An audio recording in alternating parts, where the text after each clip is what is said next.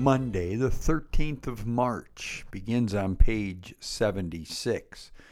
If we say we have no sin, we deceive ourselves, and the truth is not in us. But if we confess our sins, God, who is faithful and just, will forgive our sins and cleanse us from all unrighteousness. Let us confess our sins against God and our neighbor.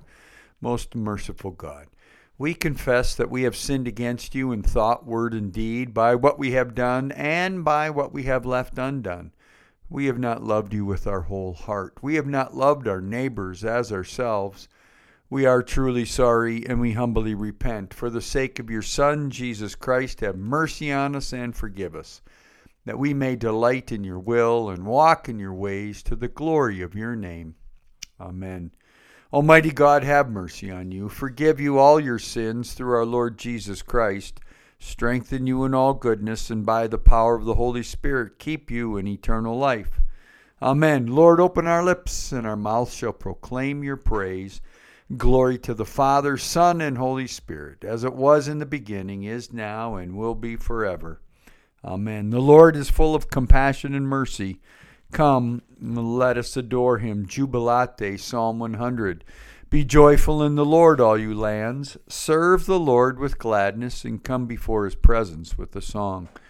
Know this, the Lord himself is God. He himself has made us, and we are his. We are his people and the sheep of his pasture.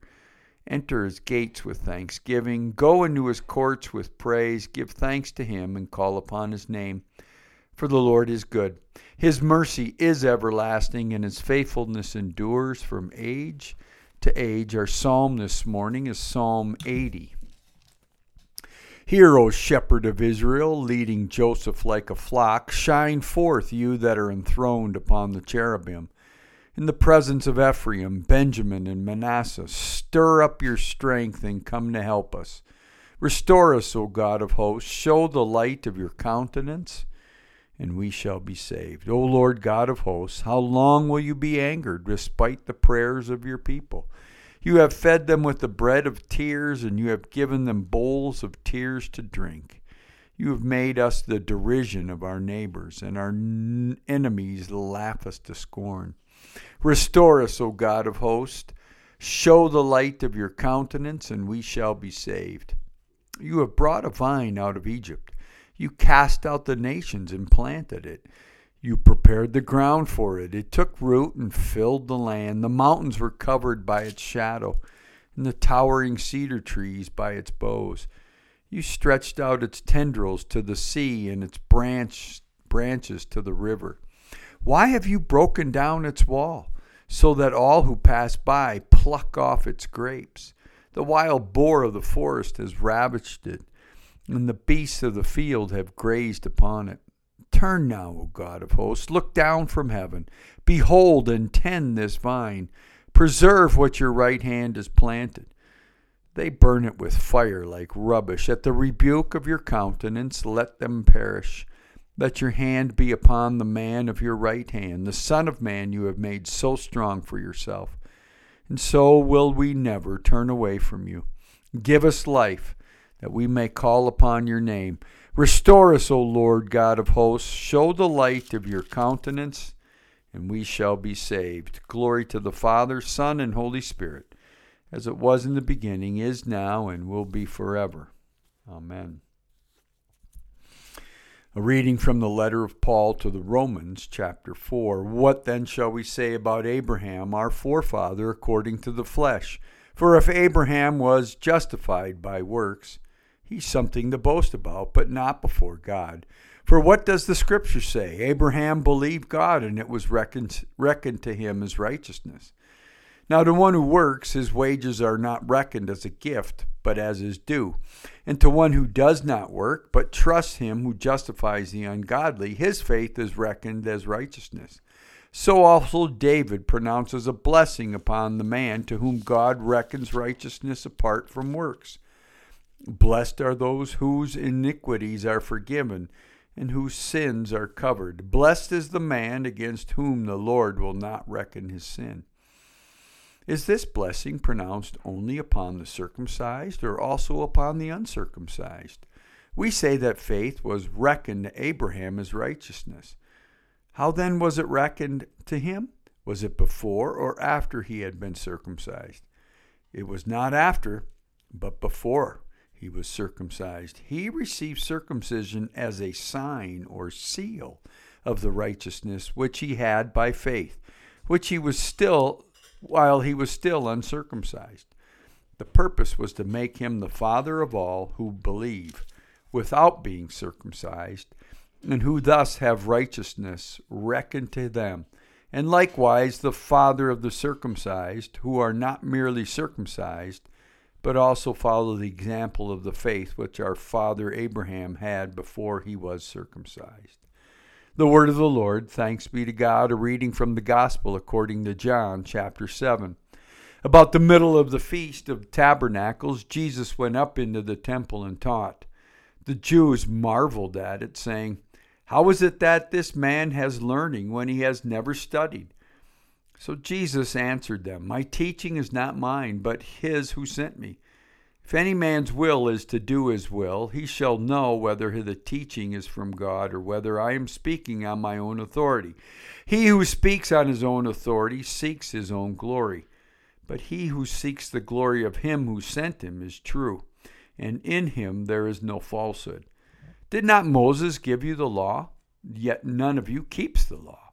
Why do you seek to kill me?" The people answered, "You have a demon. Who is seeking to kill you?" Jesus answered them, "I did one deed, and you all marveled at it. Moses gave you circumcision, not that it is from Moses, but from the fathers. And you circumcise a man upon the Sabbath. If on the Sabbath a man receives circumcision, so that the law of Moses may not be broken, are you angry with me because on the Sabbath I made a man's whole body well? Do not judge by appearances, but judge with right judgment." Some of the people of Jerusalem therefore said, "Is not this the man whom they seek to kill? And here he is, speaking openly, and they say nothing to him. Can it be that the authorities really know that this is the Christ? Yet we know where this man comes from. And when the Christ appears, no one will know where he comes from." So Jesus proclaimed as he taught in the temple, "You know me, and you know where I come from. But I have not come on my own accord. He who sent me is true, and him you do not know. I know him, and from him I come, and he sent me." So they sought to arrest him, but no one laid hands on him because his hour had not yet come. Yet many of the people believed in him, and they said, "When the Christ appears, will he do more signs than this man has done?" The Pharisees heard the crowd thus muttering about him, and the chief priests and the Pharisees sent officers to arrest him. Jesus then said, "I shall be with you a little longer, and then I go to him who sent me. You will seek me, and you will not find me. Where I am, you cannot come." The Jews said to one another, "Where does this man intend to go that we shall not find him? Does he intend to go to the dispersion among the Greeks and teach the Greeks? What does he mean by saying, 'Well, you shall seek me, and you will not find me, and where I am going, you cannot come'?" The Gospel of the Lord. Praise to you, Lord Jesus Christ. Canticle 20. Glory to God. Glory to God in the highest, and peace to his people on earth. Lord God, Heavenly King, Almighty God and Father, we worship you. We give you thanks. We praise you for your glory. Lord Jesus Christ, only Son of the Father, Lord God, Lamb of God, you take away the sin of the world. Have mercy on us. You are seated at the right hand of the Father. Receive our prayer. For you alone are the Holy One. You alone are the Lord. You alone are the Most High, Jesus Christ, with the Holy Spirit, in the glory of God the Father. Amen. The Lord be with you, and also with you. Let us pray. Our Father in heaven, hallowed be your name. Your kingdom come, your will be done, on earth as in heaven. Give us today our daily bread. Forgive us our sins as we forgive those who sin against us. Save us from the time of trial, and deliver us from evil. For the kingdom, the power, and the glory are yours, now and forever. Amen. Gracious Father, whose blessed Son, Jesus Christ, came down from heaven to be the true bread, which gives life to the world, evermore give us this bread, that he may live in us and we in him, who lives and reigns with you in the Holy Spirit, one God, now and forever. Amen. O God, the King eternal, whose light divides the day from the night and turns the shadow of death into the morning, drive far from us all wrong desires, incline our hearts to keep your law, and guide our feet into the way of peace, that, having done your will with cheerfulness during the day, we may, when night comes, rejoice to give you thanks through Jesus Christ our Lord. Amen. Almighty and everlasting God, by whose Spirit the whole body of your faithful people is governed and sanctified, receive our supplications and prayers which we offer before you for all members of your holy church, that, in their vocation and ministry, they may truly and devoutly serve you through our Lord and Savior, Jesus Christ. Amen. Today in our circle of prayer, we come to Eagle River, Alaska, Holy Spirit Episcopal Church. A few moments of silent prayer.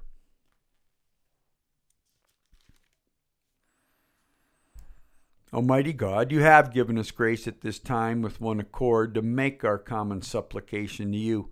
And you have promised through your well-beloved Son that when 2 or 3 are gathered together in his name, you will be in the midst of them.